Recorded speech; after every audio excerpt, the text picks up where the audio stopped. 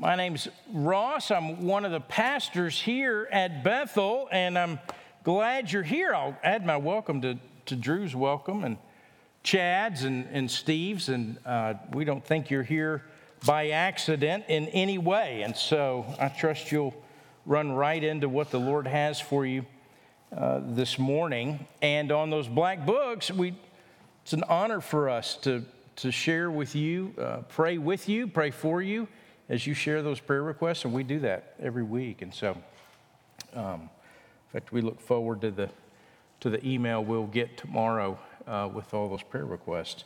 If you've got your Bibles, go to 1 Thessalonians chapter 3. We've been walking through this little letter that Paul wrote to the church in Thessalonica, one chapter at a time, and we are on chapter 3 this week, and so we'll get into that in just a second. Warren Wiersbe, an old preacher from the 20th century, which sounds weird to say, like that was a long time ago. It doesn't really feel like it was long ago, I guess depending on when you were born. He said this, though. He said, "Prayer is not something that I do. Prayer is something that I am."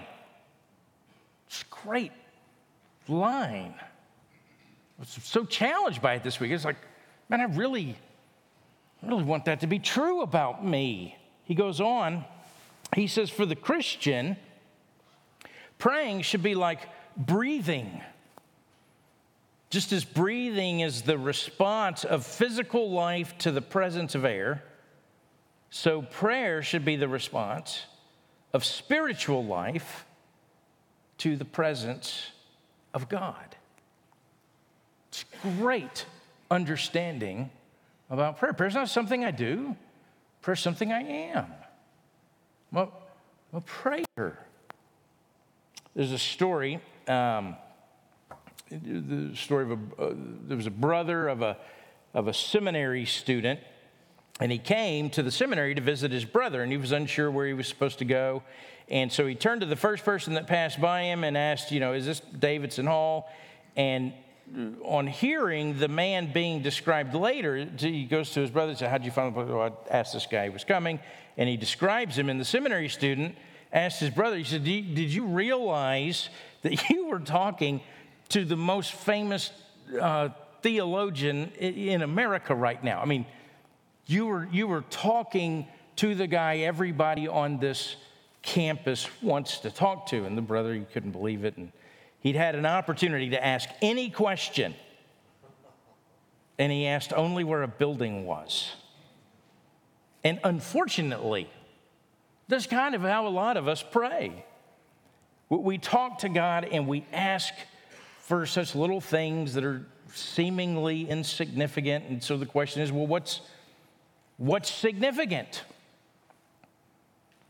What should we pray? Well, the first answer to that is, and hear me, anything and everything. In one sense, there's no wrong answer to that. Whatever you pray, it's great. The Lord wants to hear that. I mean, you are invited into the throne room of God to pray. I mean, you're ushered in, and the Bible tells us that the Father who's seated on the throne invites you in. And his son Jesus is seated at the right hand of the throne, and he's making intercession for you. And that's my boy, that's my girl that, yes, will listen.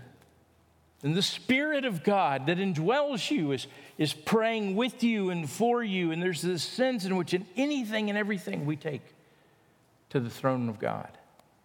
The entire Godhead has our attention.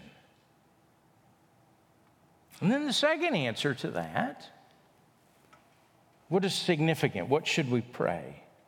Well, the passage this morning is going to help us kind of expand our understanding of prayer.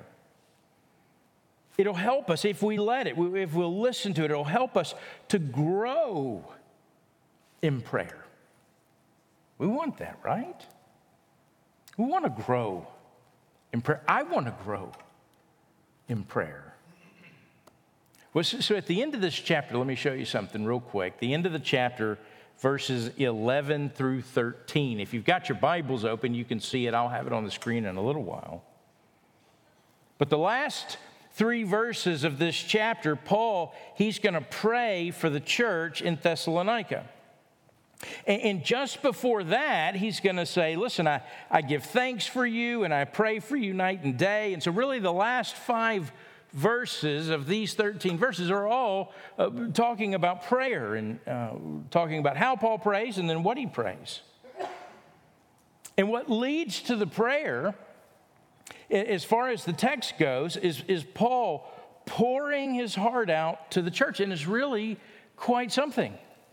Paul's affection is on full display, and he's not holding back. And one of the things that Paul's going to pray for is that he's going to pray that the Lord would make you increase and abound. Increase and abound in love for one another and for all, as we do for you. But what Paul's praying for them, he is also demonstrating to them. He's demonstrating what it looks like, this love for one another to increase and to abound. And this is going to help us. How do we pray as we grow in our Christian life, as we grow in our prayer life? What it looks like. The word increase means to be more, to become great, to grow. The word abound, it means more than enough, a surplus or overflowing. He wants them to grow and become more, and so much more that it's more than enough and that it's overflowing in love. And so in some ways, this is a prayer chapter. It's also the love chapter. This love and prayer are going to go hand in hand. It's not so much love explained like in 1 Corinthians 13, but it's love demonstrated. And a love that is prayed for. And a prayer that comes from love.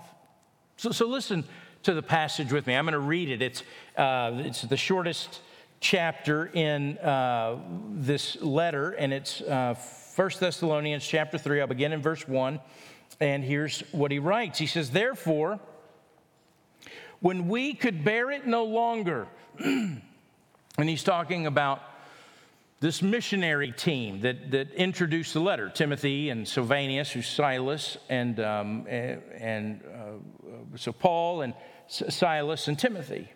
And we couldn't bear it any longer. We were willing to be left behind at Athens alone. And we sent Timothy, our brother and God's co-worker in the gospel of Christ, to establish and exhort you in your faith, that no one be moved by these afflictions. For you yourselves know that we are destined for this. For we were with you, when we were with you, we kept telling you beforehand that we were to suffer affliction, just as it has come to pass, and just as you know. For this reason, when I could bear it no longer, I sent to learn about your faith, for fear that somehow the tempter had tempted you and our labor would be in vain. But now that Timothy has come to us from you and has brought us the good news of your faith and love, and reported that you always remember us kindly and long to see us as we long to see you. For this reason, brother, in all our distress and affliction, we've been comforted about you through your faith. For now we live if you're standing fast in the Lord. For what thanksgiving can we return to God for you, for all the joy that we feel for your sake before our God, as we pray most earnestly night and day, that we may see you face to face and supply what is lacking in your faith now. And here's the prayer.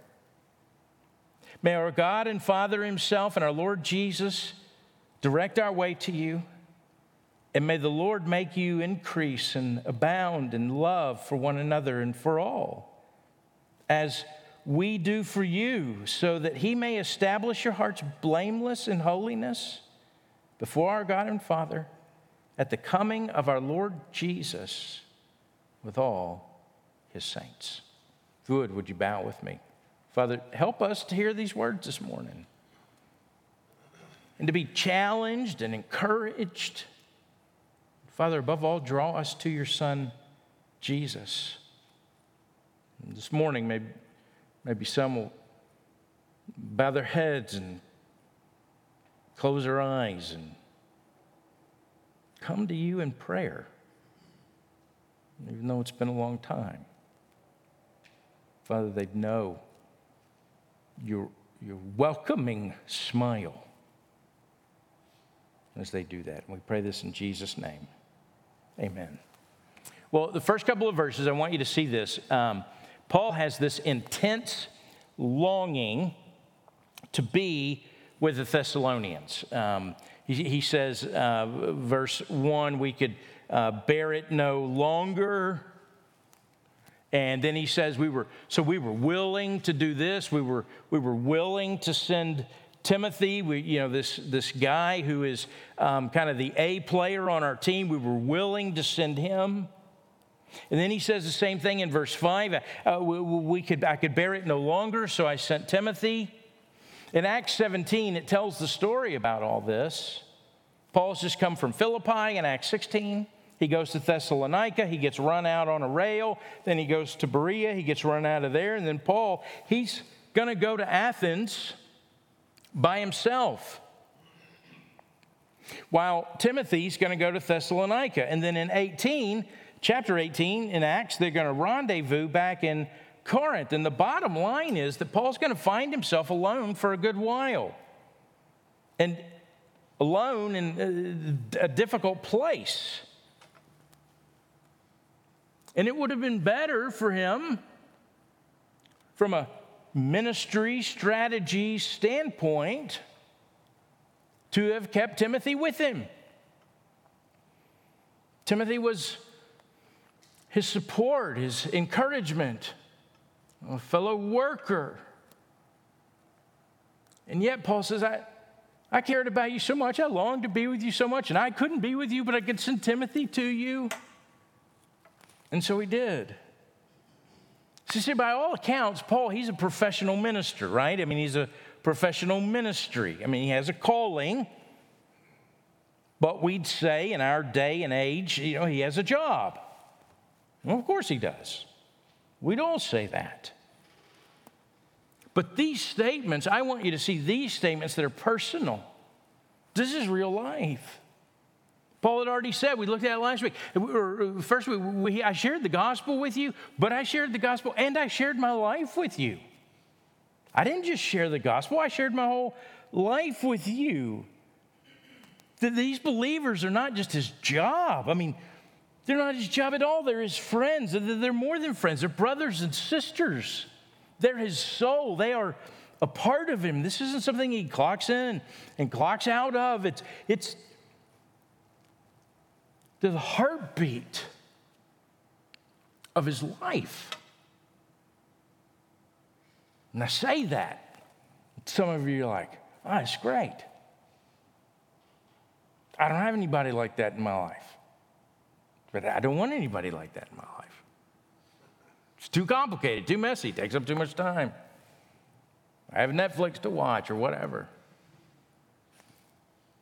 John Piper wrote a book a couple of years ago, and he was writing it to pastors. And we, as a pastoral staff, we've read it a couple of times throughout the years. Every time we read it, it's always so convicting. The title of the book is called Brothers, We Are Not Professionals. In fact, he did this whole conference on it for like 3 days, and he just yelled at pastors for 3 days. He says in the preface of the book, this is what he says. He says, the aim of this book, and you got to, if you know anything about John Piper, I mean, you just got to hear the intensity, all right? He's probably getting red-faced as he's yelling this. He says, the aim of this book is to spread a radical pastoral passion for the supremacy and centrality of the crucified and risen God-man Jesus Christ in every sphere of life and ministry and culture. Increasingly, a ministry under the banner of Christ's supremacy will be offensive to the impulses of professional clergy who like to be quoted respectably by the local newspaper. The title of this book is meant to shake us loose from the pressure to fit into the cultural expectations of professionalism. It's meant to sound alarm against the pride of station and against the expectation of parity and pay and against the borrowing of paradigms from the professional world. Oh, for radically, biblically saturated, God-centered, Christ-exalting, self-sacrificing, mission-mobilizing, soul-saving, cultural-conforming pastors. And let the chips fall where they may. Palm branches one day, persecution the next. And it says, and he spends these 11 chapters pleading for the church to embrace what Paul is modeling for us here. Our relationships with each other aren't just clinical. You know, we don't just do our time with each other, but we'd love each other. We'd feel the heartbeat of what it is to love one another. Well, the next thing to notice is Paul's longing to be with them gave way to him seeking their best above his own. He was seeking their best more than he was seeking his best. And that's why he sent Timothy, and that's how he describes Timothy. Timothy's important. It's easy to make the case, like I said, that Timothy, could have stayed with him, that would have been better from a ministry strategy standpoint. Paul wanted to go. He's hindered by Satan. We looked at that last week. We'll do a little this week. But Paul's presence there, it would have been disruptive, and it had only been a couple of weeks or months since he was run out of there on a rail, and so he sent Timothy. And he sent Timothy to do two things. He says to establish and exhort you in your faith. And these were, we got to get our mind around this. These were the youngest of believers. Paul had only been there a little while. He'd given the gospel, and some people believed, and then they told their friends, and they came, and they believed, and then all of a sudden, Paul's gone. They hadn't even gone to church long enough to attend a Discover Thessalonica Bible Church lunch. It was all new to them. It was brand new. They believed, they were saved, and now these realities, they were new creations. They had the indwelling Holy Spirit. They were reconciled with God. They had the forgiveness of sins, but they hardly knew any of this. It's crazy to think about. If you grew up somewhere other than Texas or other than the South, maybe you can relate to that. You came to Christ and everything was brand new. But in the Bible Belt, it's cultural. There are people that grow up in the Bible Belt that are not believers and don't want to be believers, that know more about Christianity in some ways than these Thessalonians would have. And the purpose of sending Timothy was to establish and exhort you in your faith. Timothy was to do what Paul wanted to do himself, but he couldn't. And so Paul, he wanted the Thessalonians to continue steadfast in the conflict or the affliction of which Paul says we're destined for. And he was concerned that the trials that come with suffering would reveal or uncover a superficiality of their faith, and their labor would be in vain. To establish means to strengthen. Paul prays in the prayer later on in the chapter, he prays that they would be strengthened, that their faith and love would lead to holiness. They'd be made strong. And then he says to exhort them, which means encouragement. So to strengthen their faith, to what he'll say, supply what's lacking, to fill in the gaps, to help teach them and train them so that they understand what it is that Christ has done for them and all the ramifications that is. So he's there to disciple them, to strengthen them. That's what it means. And then to exhort them, means encouragement. In verse 7, the same word's translated comfort. And the word is paraklesia, when Jesus talks to the disciples about the coming of the Holy Spirit. Ministry of the Holy Spirit. His ministry is described as a paraclete, an encourager, a comforter.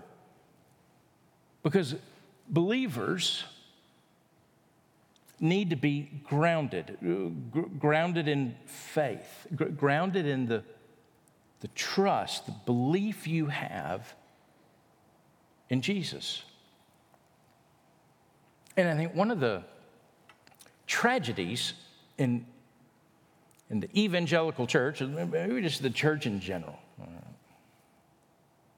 is that so many believers are not grounded. They haven't learned. They haven't been discipled, haven't learned to pray, haven't understood what life with Christ is about. And so let me say this morning, maybe that's you. And I want to say that's okay. I mean, gosh, I know that it can feel like, when you come into a church or a church like Bethel, there's so much stuff that you should already know. And then there's this tendency to fake it to fit in. And I just want to say, you don't have to do that here. Not at all. In fact, I plead with you. We want to plead with you. Don't fake it. We want to help. We want to grow together. Nobody here has arrived. None of us. That's what Paul's saying is at the end of this deal, if we ever get there. This is growth for the rest of your life. In fact, you'll grow all the way until you see Jesus. And then I expect we'll grow for eternity. That's what I expect. So you don't have to fake it. You don't have to figure it out yourself. I don't want you to sit in a place in life where you Google, how do I live out Christianity? It's not a YouTube video you can watch. If you want to change the oil in your car, watch a YouTube video. But it's not how this works. It's something that we do together with others because we're all growing and we're all learning. In fact, for as much as you can't do it without others, hear me, others can't do it without you. You're here because we need you so that we can grow in the ways God intends us to grow. You're vital to that.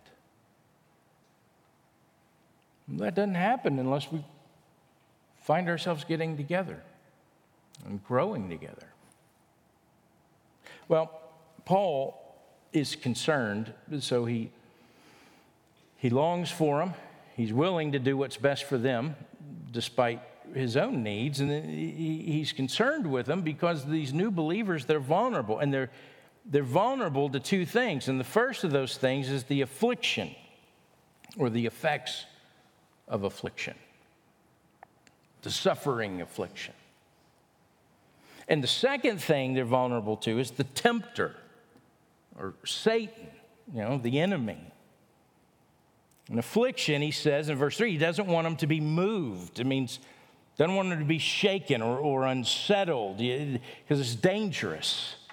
Affliction leaves us vulnerable to give up the things that we believe or to be shaken from what we believe. And affliction, it describes the suffering or the pressure or the persecution that comes from the outside. It's external. But what Paul's concerned about is what it does internally to us. See, affliction does this. 3 times Paul's going to use this word in this chapter. He understands that he really knows firsthand how real affliction is.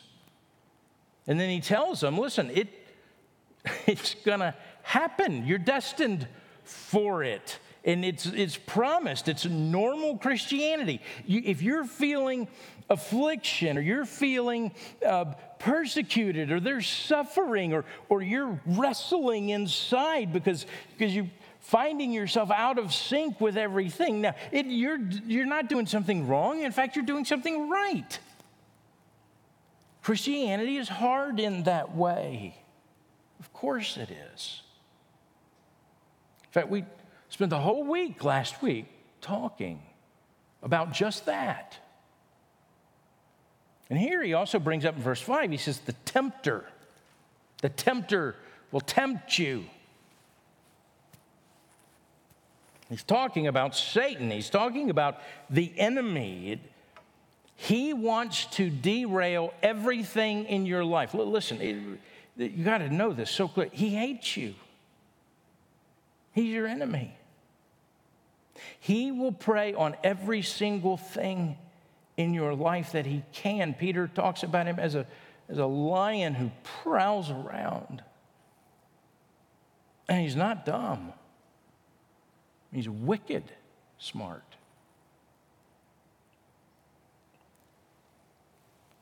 Screwtape Letters by C.S. Lewis. If you've never read the Screwtape Letters, it's a great book to read.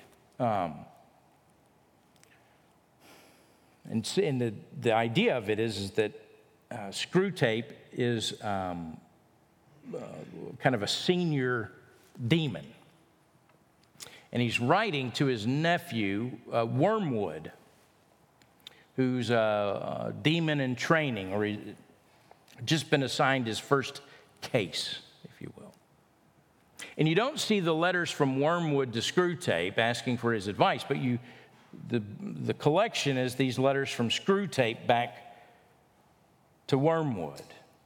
And everything's upside down in it because the enemy in the Screwtape letters is actually God.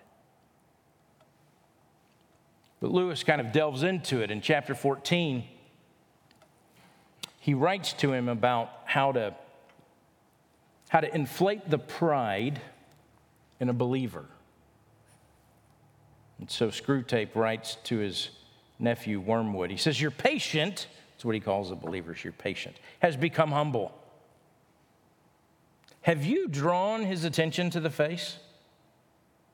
All virtues are less formidable to us once the man is aware that he has them. But this is especially true of humility.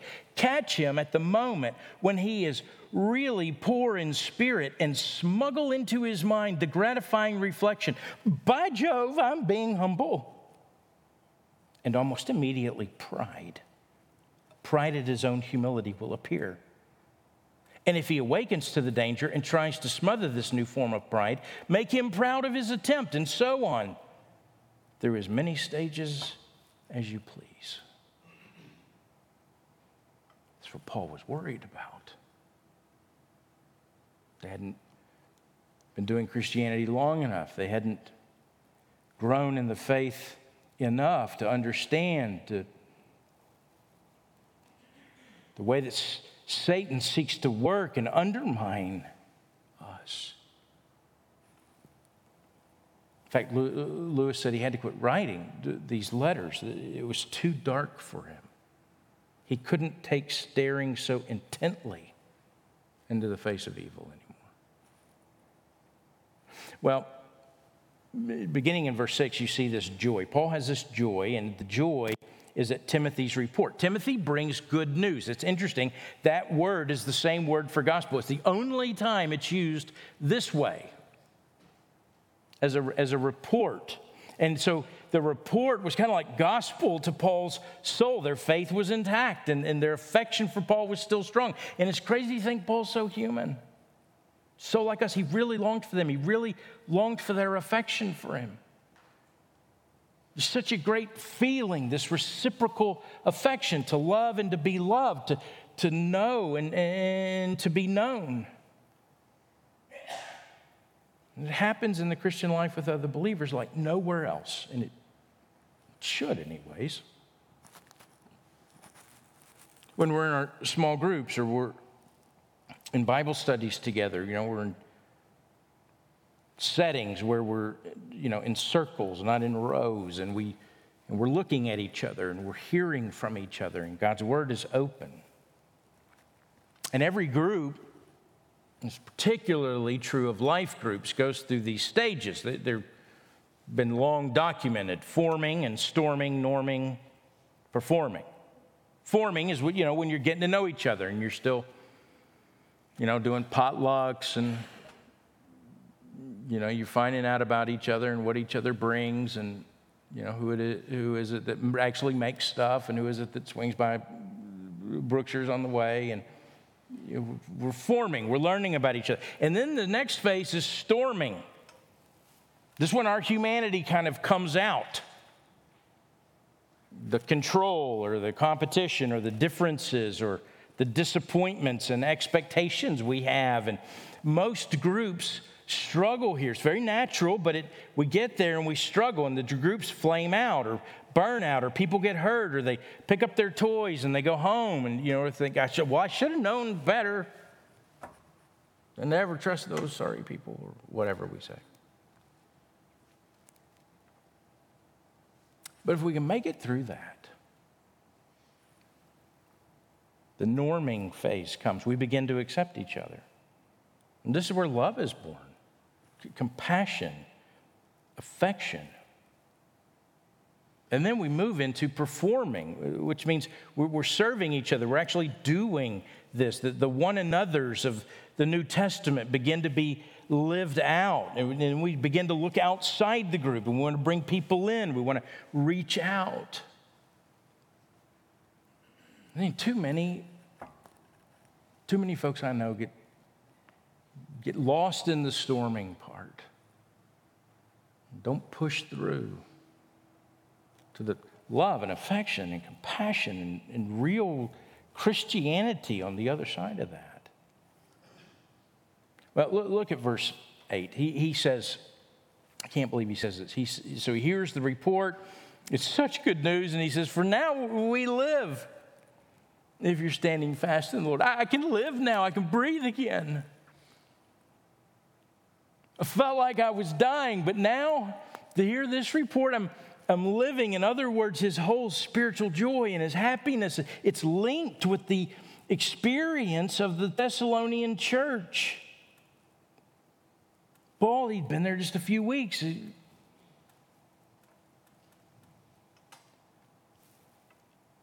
But it meant everything to him.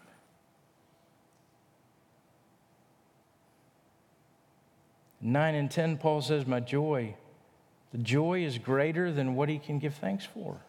It's kind of amazing. There was more joy that he felt than he could possibly give thanks for. The joy we felt, he says, was greater than the thanksgiving we could give. This is what Paul's going to pray, that they'd increase, they would abound. They would grow in this kind of love. And this love would grow beyond. It would be overflowing. Well, look at verse 11. We're at Paul's prayer. He says, now may our God and Father himself. When you come across a prayer in one of Paul's letters, mark it. Make note of it. The prayers, they're not necessarily a formula for us, but they're a pattern, a template. They help us with how to pray. So what's Paul praying for? Well, one, he's saying, listen, if we're really committed to the Lord, we really want to be committed to the Lord. If we're really letting the Holy Spirit rule supremely in our hearts and our lives, there should be evidence of the love of the Spirit, the compassion of the Spirit toward other believers, as well as those who don't know the Lord. And the challenge of the passage is to let the Spirit of God this morning transform our hearts and make our hearts tender and compassionate and overflowing with compassion. Listen, if Christianity, or throughout the history of Christianity, one of the defining marks is that our very lives, the way in which we live, it is countercultural.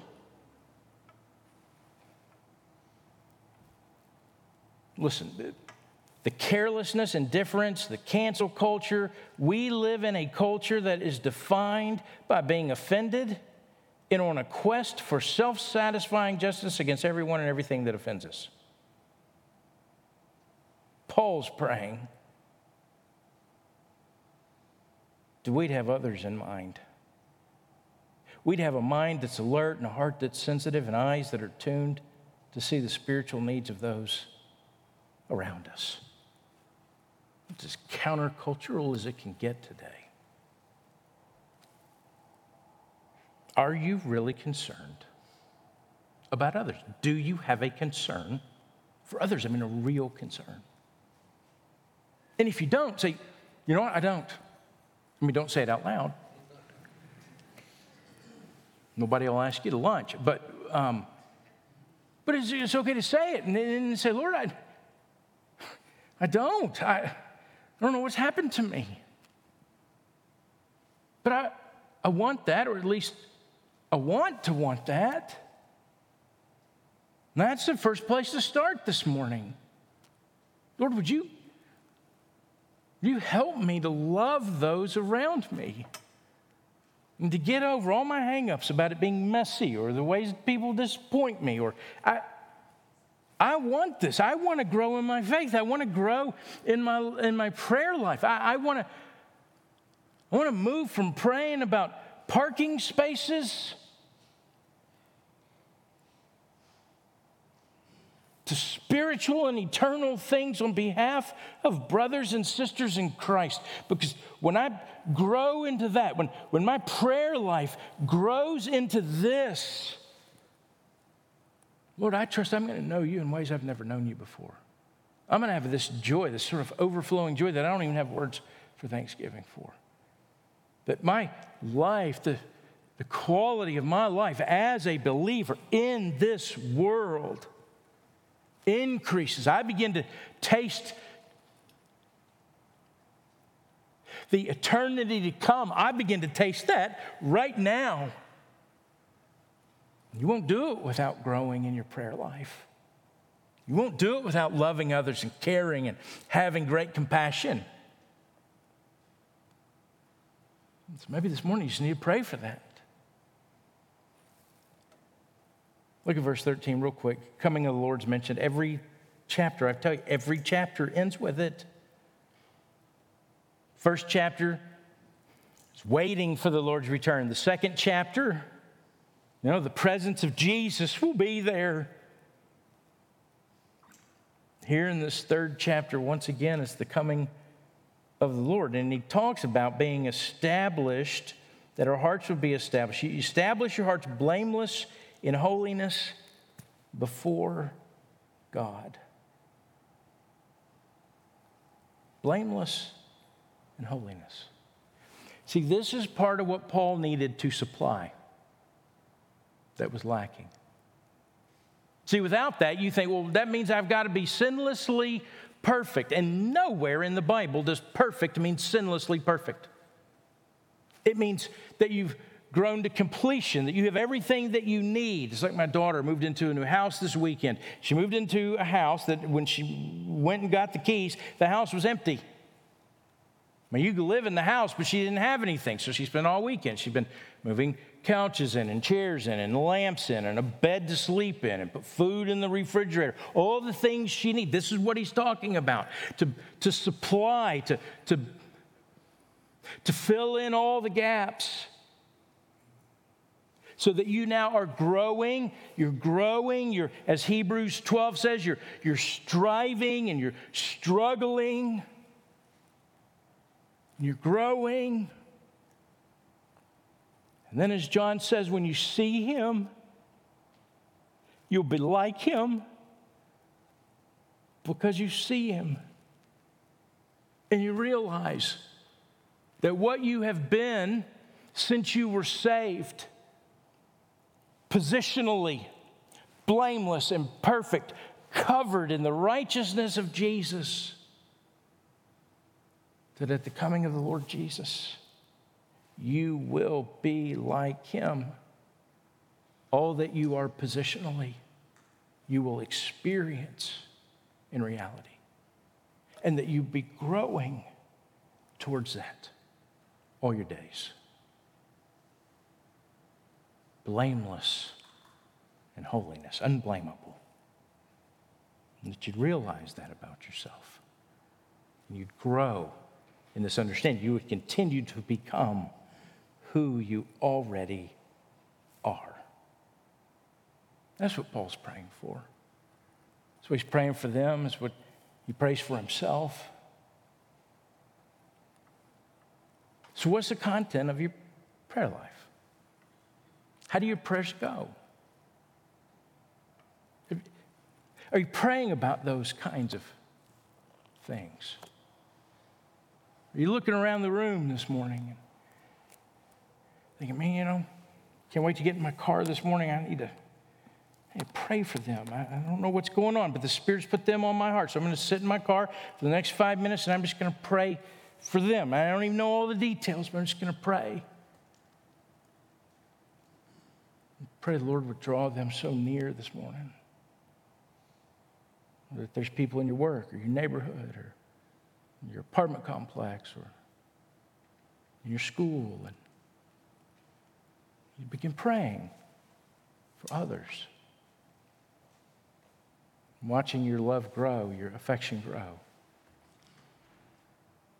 your spiritual life deepen,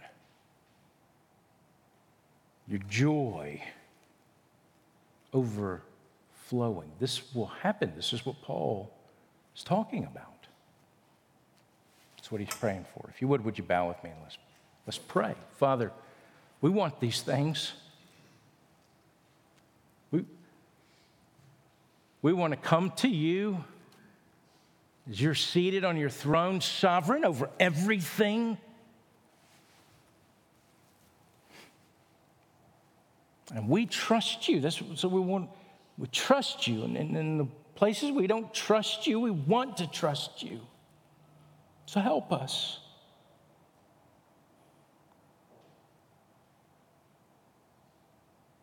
There's so many things that come to our mind to pray about. We don't even know if we have the time to do it. But Father, we want to pray in the areas of growth, spiritual growth and experience, and that the Holy Spirit would move us and make us more sensitive and more loving, more compassionate. Because we need your help to be those things. Father, knit our hearts together.